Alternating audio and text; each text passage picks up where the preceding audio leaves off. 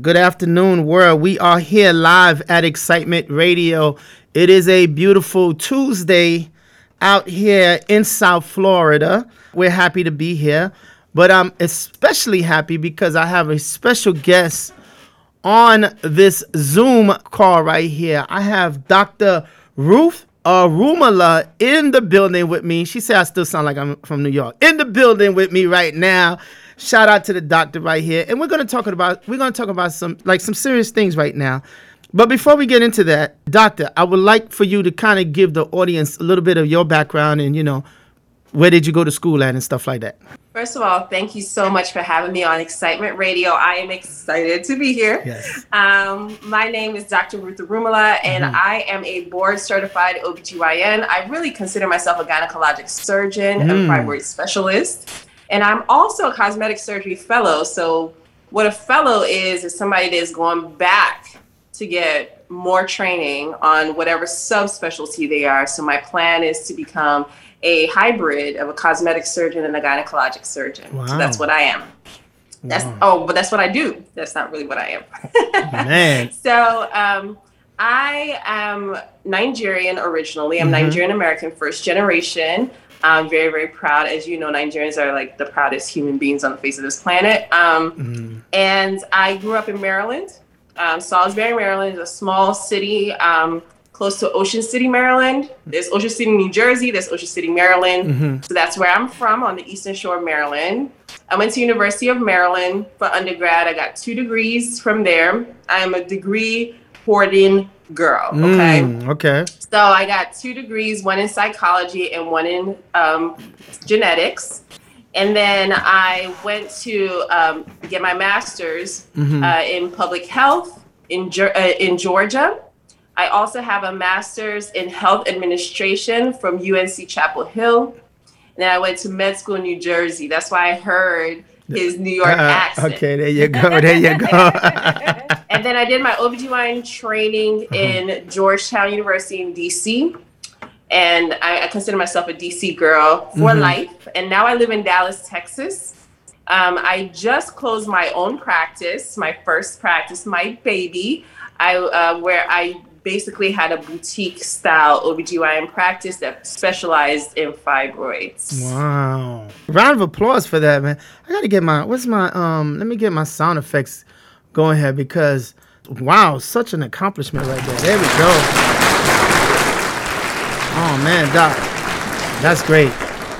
That's great, doctor. And that's what we're going to talk about, fibroids, because I'm a guy, so this is going to educate me on, because I'm married, I have a wife, and this will educate me as well. Not only just women, but I feel like, everybody needs to understand the fibroids and what's going on. So can you tell me what it is? What are fibroids? So I'm excited to be talking about fibroids because fibroids affect most women. So most women that on the face of this planet are going to have fibroids at some time in their life. The actual prevalence of fibroids is 80% of Black women will have fibroids by the age of 50. Wow. 70% of all women will have fibroids by the age of 50. And a lot of this is probably underrated.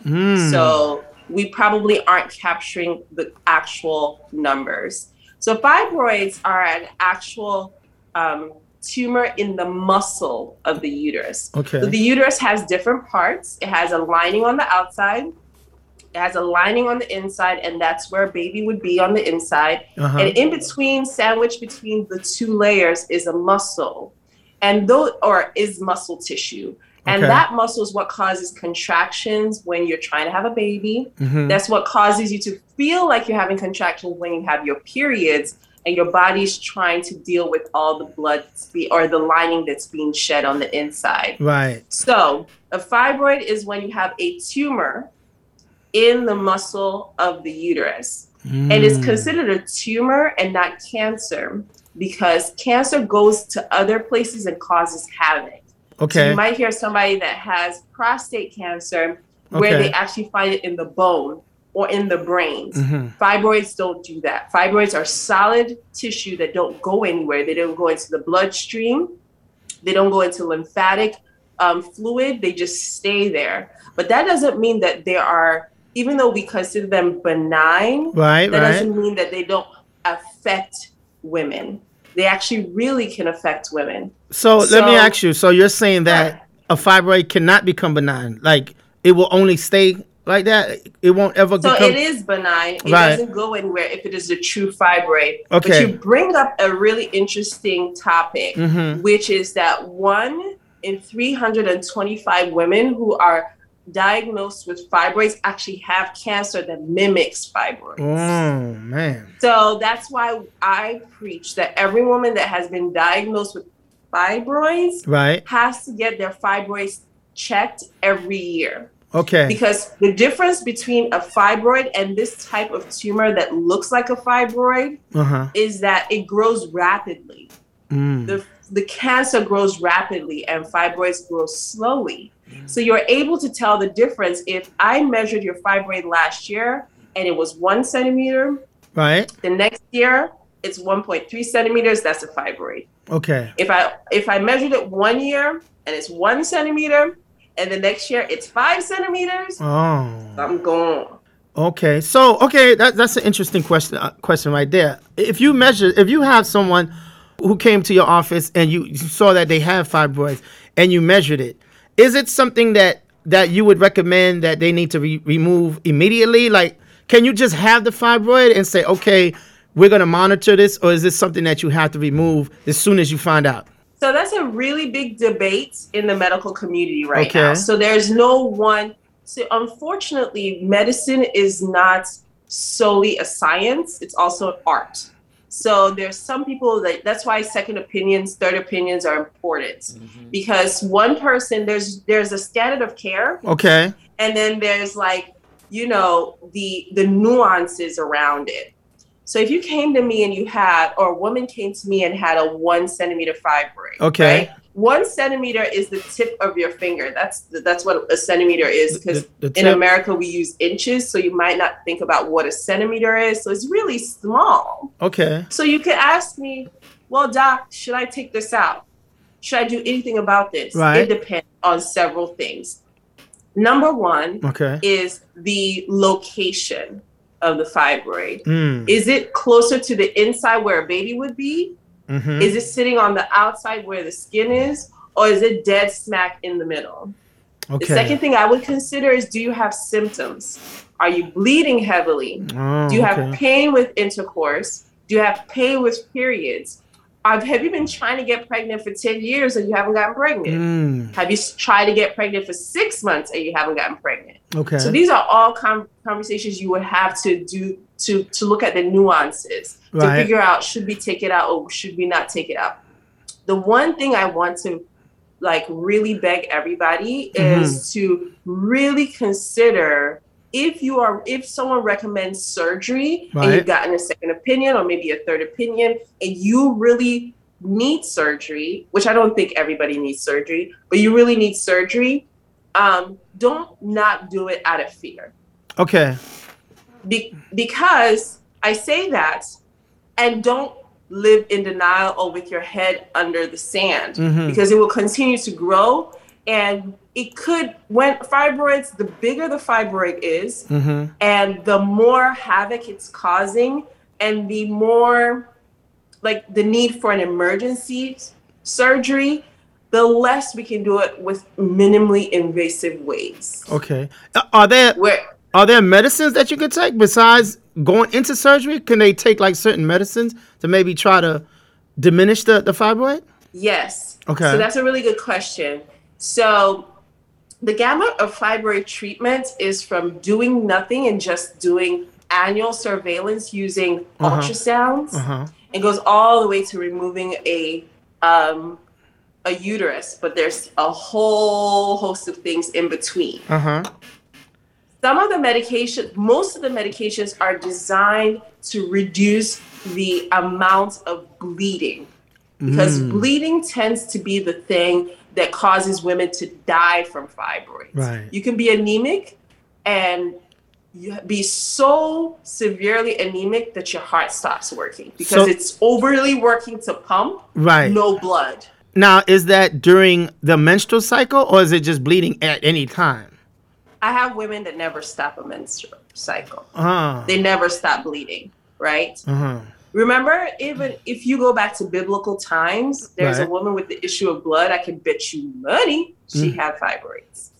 Because, fibroids can cause you to bleed just with your periods, heavy bleeding. Okay. And it can obliterate your cycles where you just bleed nonstop. Right. And I'll be personal because I have shared my story quite a bit. I had fibroids. Mm-hmm.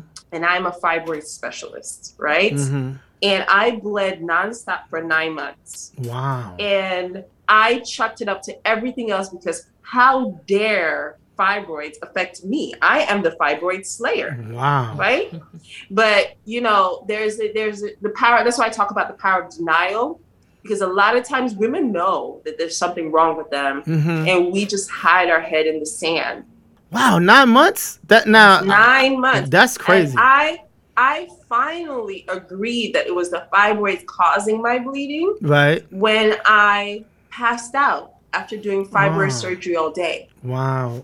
So I did fibroid surgery. I started my, most surgery centers either start at 7 and 7:30. I started at 7 because I like to finish and still have a life. If you know anything about me, if you follow me on socials, you know that I have a life. No, you look like a model. You look like a model, Doc. Okay? Doc look like a model. I'm going to tell you right now. She looking good. A whole life. There you go. Thank you so much. But I finished my cases. So in between each case, I was using more and more feminine hygiene products. So I was stacking up pads. I was doing all these things because I was bleeding so heavily. And I finished my cases and I went to change and I don't know what happened. I just felt dizzy. And then I felt someone tapping me. It was a nurse that found me there. Wow. Okay. And the next day when I went to get my blood drawn, my blood count was 4.7. Normal blood count is 12, and that's exponential. Less than 10 is considered anemic. Less than 7, we transfuse it with blood. 4.7 is almost like you don't have blood. Wow. If you do want to call in, we are live here, 305-749-6004, 305-749-6004. If you have a question for the doctor, please call in. We're live here. So you was basically almost out of blood, like if that's what you're telling me. So let me tell you that my friends that are gynecologists or my friends that are doctors always do this. Every time I say that, they can't believe that I let myself get there, right? Right. And it's not necessarily that you let yourself get there because I had no control over it. Right. Because I had an escalation of symptoms, and that's the problem with fibroids. Fibroids can be stable because the 9 months of bleeding were a little spotting, nothing crazy. So, but what happens is that there can be a steep decline with fibroids, because sometimes what happens with fibroids that cause them to have a steep decline is, I should actually back up a little bit. And I'm going to be really nerdy here, but I promise you I have a destination where I'm headed. Yes. So the story of fibroids is that in nature, nature in general, there's a cycle of life. And the cycle of life is grow, reproduce, and die.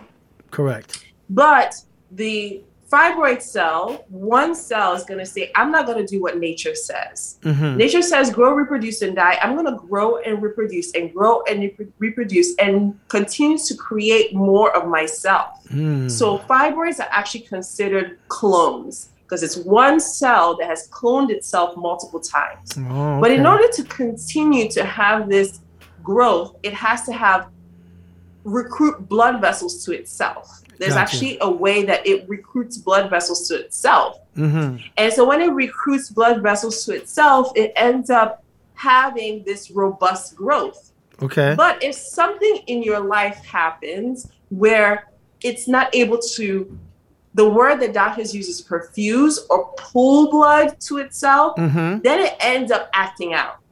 So that's why women who have fibroids during pregnancy tend to have a lot of pain. Because what has happened is now the blood vessels that would be perfusing or injecting itself to the fibroid is now perfusing an infant or a fetus. Got you. And so there's less blood supply. What happens if you cut off blood supply? If you want to know, don't try this at home. Tie or something tight around one part of your body and see what happens to pass there. You're going to start having pain. Correct. And that's what happens with fibroids, right? So let's say a life event happens.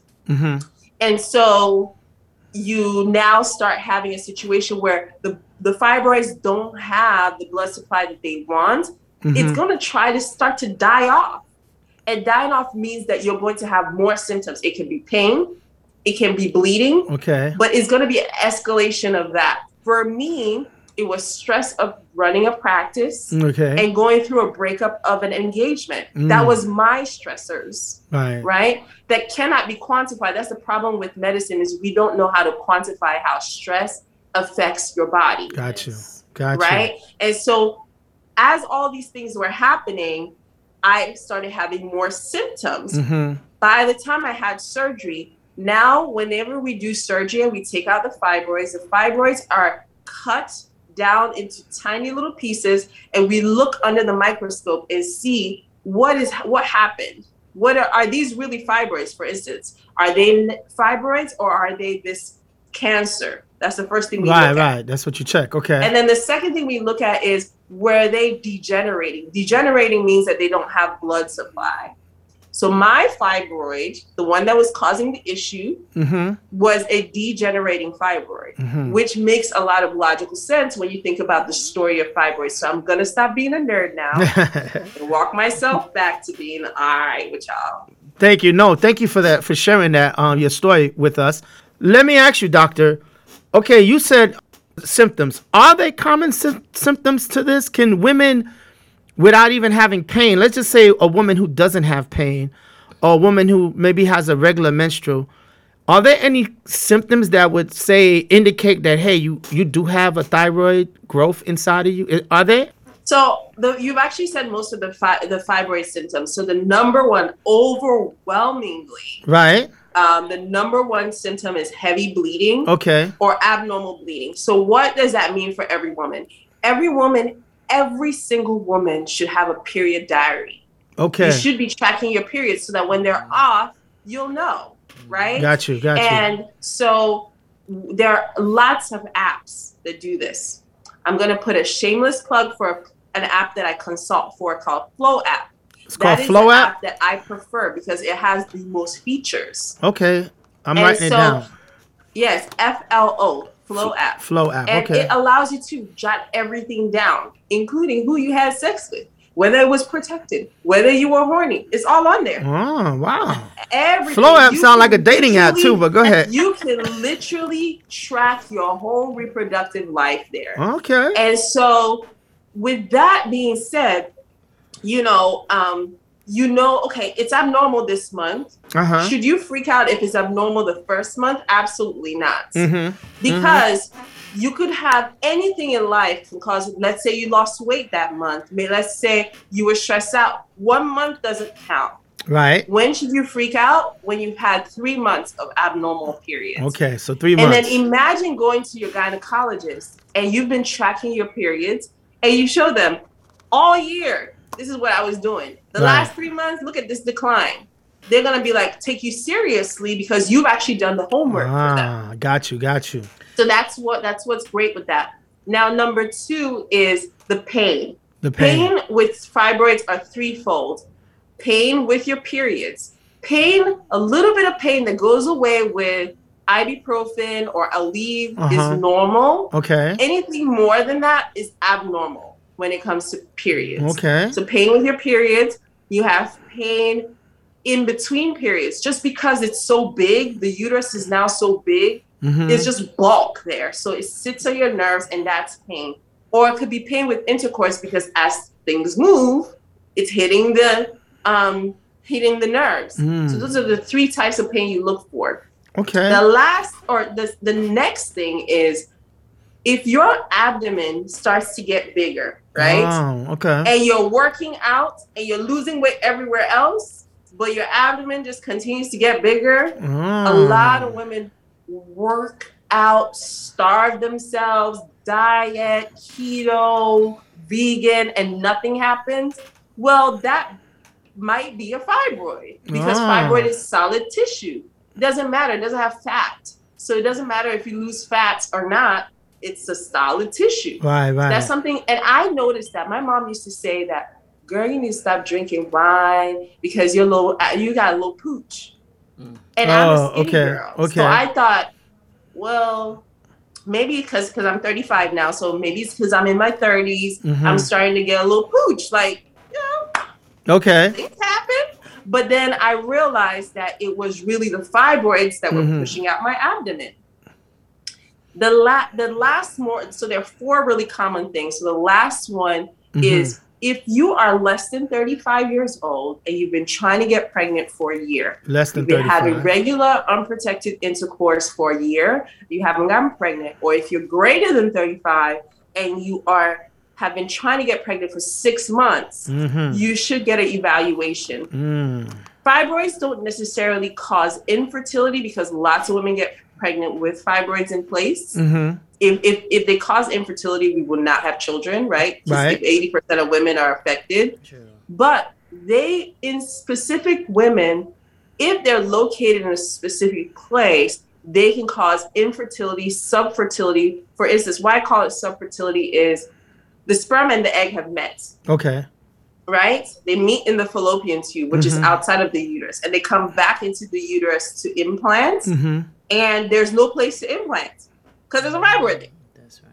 So that tissue, even though that you technically were pregnant, there was never an implantation. Got you. And if you hear sometimes people say, I had a chemical pregnancy, or like my pregnancy hormone was up, but I really never was pregnant. Right. I never had a miscarriage.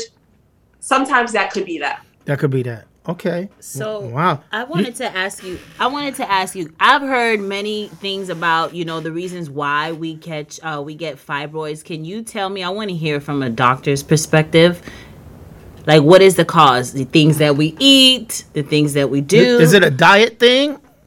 Too much soda? So if I knew the answer to that, I wouldn't be on the show. There you go. They'll be paying me. They'll be paying you.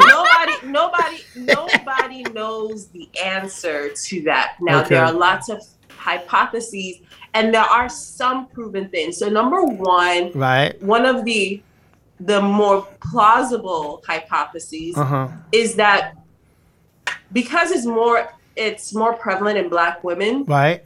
So there's some things with Black tissue that are a bit different, right? So number one is we keloid a lot more. Oh, okay. So there's a hypothesis that keloid formation is because your body is fighting hard to repair a cut. So it works so hard that it creates too much tissue, because that's all a keloid is. Right. It's hypertrophic tissue, or too much tissue. So they think that that's kind of what's happening with fibroids, is that, through your periods, through life, you have some kind of assault, and your body's working really, really hard to fix it, and creates a fibroid. That's one hypothesis. Another hypothesis is when they were doing the gene mapping. I don't know if you remember the early 2000s when there was a lot of information about gene mapping. They were able to find some genes that are associated with fibroids, and they're more prevalent in some gene mutations that are associated with fibroids. So it's like genetics. Is it part of the genetics, right? Okay. So genetics. So both of those are both under the category of genetics. Now, there's another category, which is a lifestyle category. And the lifestyle category, that's what you were saying about drinking soda and things like that. Right. So we know for sure that some things affect fibroids. We know that red meat affects fibroids. We know that caffeine affects fibroids. We know that alcohol affects fibroids. But remember that we can't say they cause fibroids because of the nature of the way the studies are done. Right. The studies are done a woman has fibroids and you go back and look at her lifestyle. Okay. So that's a retrospective study. Whenever you have something that's looking backwards, Right. there's too many biases that you can't actually say that there's a cause and effect. You can only say there's an association. So everything I'm saying now is there's an association. Got you. Okay. We know that women that are obese and morbidly obese tend to have more fibroids. Oh. But then look at my skinny little behind. I have fibroids. And then you right? got it, So right. there's Right. no real way. There are people who tell you that they're vegan, they've never eaten meat, and they have humongous fibroids. Wow, for Right? real? So really, See? what is that? Yeah, so that's why we say that it's multifactorial. Now, me going forward, because I've had fibroids, there is a way to live after fibroids, because fibroids don't come back because they're solid tissue. Once they're gone, but new ones can form. Right. Because the same process that formed the first one can form the second one, as long as you still have the tissue. So because of that, you have to say to yourself, do I make a decision to remove all these behavioral things that can cause me to have new fibroids form? Right. To somebody like me, I have taken out red meat from my diet. Okay. I have minimized caffeine. Okay. God help me, Jesus, when I can get to the point where I don't drink any alcohol, but for now, okay? You need that shot, right? Okay. Hey, after the kind of work we do, especially with COVID and Yes. all these women having miscarriages and things like that, it's tough on the psychology of healthcare workers, but that's a different story. It's a different story. Yes. Wow. Okay. Let's say a woman has to have surgery. When a woman has the surgery to remove the fibroids, is it when they have to take out like all the womanly parts, like the ovaries, everything? Is it something like that? What happens with surgery? So I still have a very, very active uterus. It's beautiful. Thank you, Jesus. I just got an ultrasound. There you go. Okay, good. So procedures that deal with fibroids. So fibroids, there are procedures, and then there's real surgery. Okay. So the three procedures we have right now are there's one that's done by radiologists called a uterine fibroid embolization or uterine artery embolization. Sorry. I'll say that again. Uterine fibroid embolization or uterine artery embolization. And what that is that you go to a radiologist and they do an MRI of your pelvis that also maps all the blood vessels that feed those fibroids. Okay. If they can access the blood vessels, they will go through your wrist or your groin. So you're going to go home with just a little like band-aid over your wrist or your groin. Okay. They're going to feed a catheter into the blood vessel and use little tiny molecules to block off that blood vessel. Because remember, I told you that if a fibroid is not perfused, does not have blood, it's going to die. It's going to die. Shrink. I got that. Yes. So that's what will happen. It will shrink. And the tissue around it will like collapse. That's one way. The other two procedures both use radio frequency energy. Okay. So what we do is we access the fibroid. I do both of these types of procedures, and they're called Acessa and Sonata. And so Acessa it's actually a surgery, but it's a laparoscopic surgery. Goes in through we put a camera in through your belly button, and we put in other tiny little instruments. One of the instruments, it looks like a dot. It's 3.5 millimeters. That's how tiny it is. And it goes into the fibroid, and it releases radio frequency energy. So what that does is it causes the fibroid cells to no longer be able to clone themselves. And so because they can't clone themselves, they end up collapsing. Nothing is taken out of your body with all three procedures, and that's why I call them procedures. Okay. The other procedure that I told you, the radiofrequency ablation of fibroids called Sonata, actually has no incisions. Okay. You go into the vagina and you treat. So as you can notice, all three of those procedures will allow women to go home the same day. Okay. So outpatient type thing? Yeah. And be effective to go back to work within a week. Okay. So that's one. The problem with two of those procedures, the radiofrequency ablations, is that most of them are not covered by insurance. Oh. And I am working really hard with my colleagues. I mean, we're writing letters, we're petitioning because we really need them to be covered by insurance. What sense does that make? If we know, the medical field knows that this is a big issue with women, like you said, you telling me 50, 70, 80% of women are experiencing this, why wouldn't that be covered by insurance? Like, that doesn't make sense, but that's another Come story. Closer. Let me tell you a couple secrets. Yeah, come on, tell me. Come. So number one, women's health has not been focused on, not in research and not in funding. Okay. Number two, the black women that are getting fibroids are not focused. They're not the focus of the medical community. Number three is there is big business in medicine. Medicine is a huge business. And the problem is that doctors have been the focus of this big business. However, doctors are at the bottom of the totem pole when it comes to business of medicine. Right. There's insurance companies, there are hospital systems, there are CEOs, there's a whole C-suite that enjoys the spoils of medicine. Of course. So big dollars.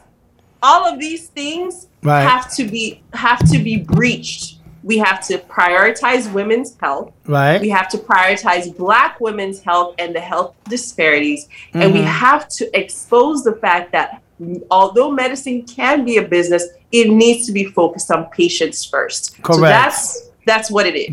That is so true. I've always said that medicine is the biggest business and money making and pharmaceutical and all that. They just making money. Like with this COVID, we're not even gonna go into COVID, but that's another story. But the pharmacists and the doctors, if I tell you how much money I get reimbursed for even the things that are covered and how much the hospital gets reimbursed, right? I can tell you, like, to deliver a baby, doesn't matter how I deliver a baby, I'll never make $2,000. Right. But the hospital will make over $10,000 per day. So who is the person getting the money, and why am I the one? You doing all the work. Everybody thinks doctors are getting all this big. We ain't getting no money. If not, hey, I'll be living large. I hear you. I hear you, Doc. I hear you, Doctor.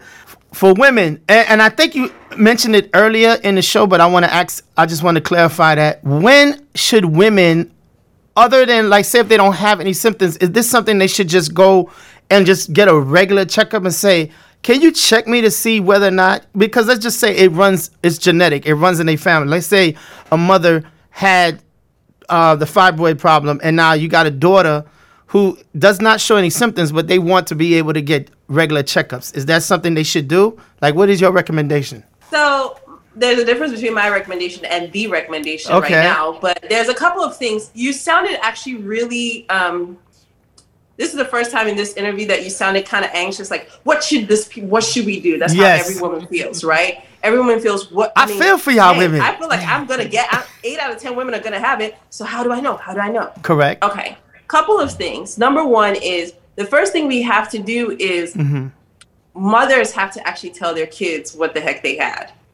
Okay. In the Black community, I know patients who don't know why they had a hysterectomy. So how are they going to be able to tell their kids why they had it when they don't even know? Right. The first thing is we have to be open and honest with ourselves as a community, talking to each other about what. That's why I chose to share my story. I shared my story with my fibroids, and I shared my story with freezing my eggs, and I shared my story with my engagement breakup, because we don't talk about it. And everybody is hiding in shame about something that's not shameful. Right. That's the first thing. Number two is, every woman asks me, Dr. Rumala, how could I have these huge fibroids? And I have been seeing my doctor every year for 10 years, for 20 years. Wow. I've been getting my pap smears. That's what they say. Okay. Now, a pap smear is very different from a pelvic exam. Okay. But when you do an exam, if you're not a slim girl, it's very difficult to see or feel fibroids with fingers. Okay.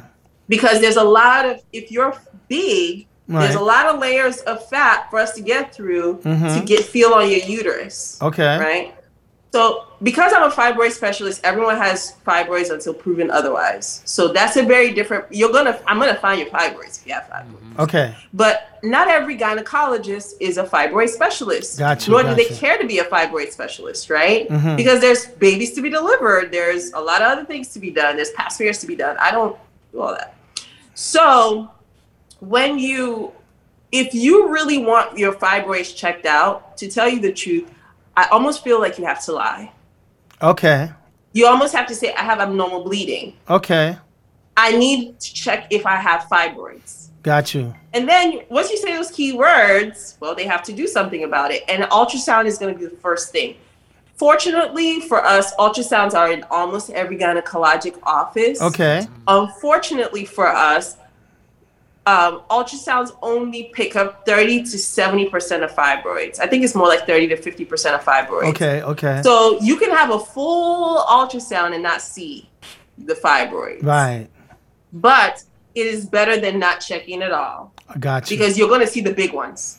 You're going to see big ones. So if you have big ones, we're going to see them. When you mention that, what is the biggest fibroid you ever came across?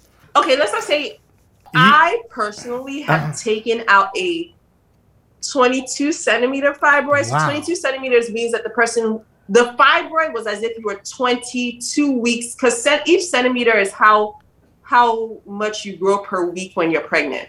Wow. 22 centimeters is probably like this. That big? And I did that during residency. It was not my patient. I have to tell you that. It was not my patient. I went to a very fibroid heavy residency. Wow. Now, in residency also, I took out 69 fibroids with 69 fibroids in one woman. 69? Whoa. 69 fibroids. As a practitioner, not in residency, in my own practice, the most I have taken out is 43 fibroids, and I'll never forget her. She weighed 106 pounds. Wow. Because one of the things that we don't talk about is that fibroids for a normal woman can actually use a lot of your energy. So what you're eating is being used to grow these fibroids. So you remain tiny, but you look pregnant. Oh. So it's very, very interesting. And she is a very interesting story because she had been married from age 21, and I met her when she was 37. So she was married at 21. She had never been able to conceive. Wow. And she actually came to me with her husband the first time. And by the time I saw her the next visit, he had left. He didn't leave because she couldn't have children. He left because her bleeding got a lot worse that they could not have intercourse. She used to tell me like she can't tell me how many, and this is a story by almost every heavy bleeder because of fibroids. You go through so many sheets. Some women will not ever wear whites. There's actually a fibroid support group called the White Dress Project. Okay. Because there are women who will never have a white dress because they're scared of like seeping through or bleeding through.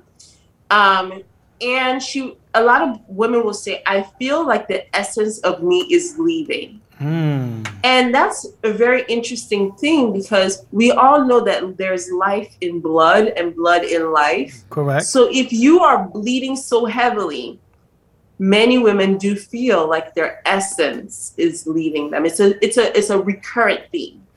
And so I chose to get into this small niche of gynecology before I knew I had fibroids. Okay. Because of how it affects the essence of a woman. Let me ask you, doctor, once they do go through surgery, and let's say you remove all the fibroids, what are the likelihood or the chances of them having this again? We don't know, or is it a likelihood? No, we know. The FDA quotes in general, 1 in 10 women who've had fibroids will have recurrent fibroids. Okay. Every fibroid specialist says, once a fibroid former, always a fibroid former. Okay. So I say that as somebody that has fibroids, that's scary, right? So I tell people who've had, and I should probably tell myself, that have had a myomectomy or removal of fibroids, that you have a small window with which you should use your uterus if you intend to. So if you intend to have babies and you're 35 like me and you take out your fibroids, you should probably use your uterus to have babies sooner rather than later. So that you can, if you, in the event that you are one of those women that form fibroids, that you reform fibroids and they become symptomatic, right? That if you have a hysterectomy, you have used your uterus for its intended purpose to carry babies. To carry the baby.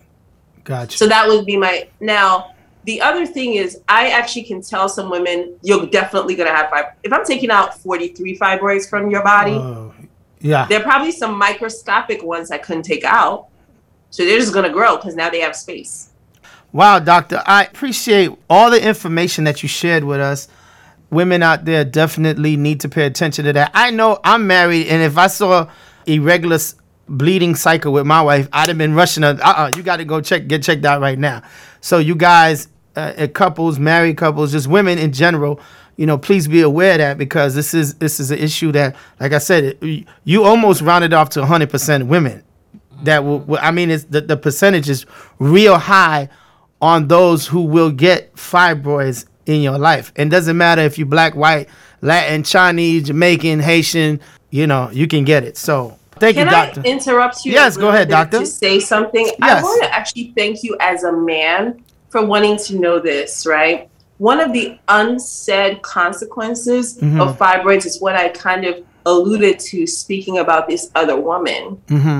There are relationships that are destroyed over the inability to be intimate with each other because the woman is bleeding all the time. Now, you can have sex while you're on your period. It doesn't hurt anything, but many people don't like it. Right. Your brain doesn't like to smell blood in general, so why would you smell it while having sex, right? Right. So I do want to say that if you are in a relationship with a woman who is constantly bleeding to the point where you guys can't be intimate on a regular basis, the normal periods are no more than 7 days. Correct. If you have a woman who's spotting for 10 days, that's abnormal.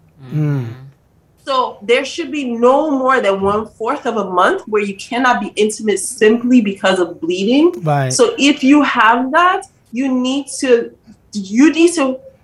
point it out to your girlfriend, to your lover, to your jump off, to your baby mama, your side piece, whatever you call them, right? Your little situationship. There you go. You need to let her know, like, hey, babe, I think you need to see a doctor. However you men stand. There you go. Hey, listen, let's go to the doc. Let's go to the doc.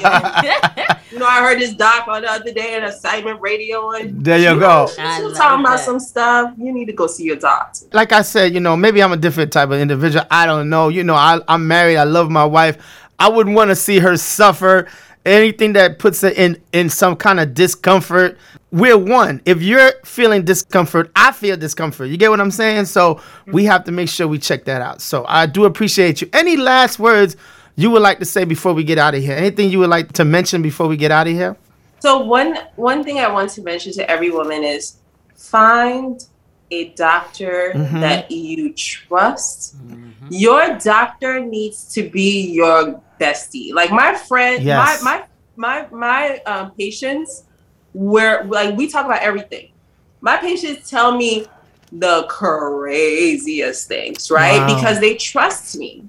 And that way you can trust that if your doctor is telling you, I mean, I might have told one woman in my life that she needs a hysterectomy other than the women that have cancer, right? That don't have cancer, just have fibroids. But she knew that would, I'm telling you this because if I had your situation, that's what I would want for myself. So you need a doctor who you love and you trust.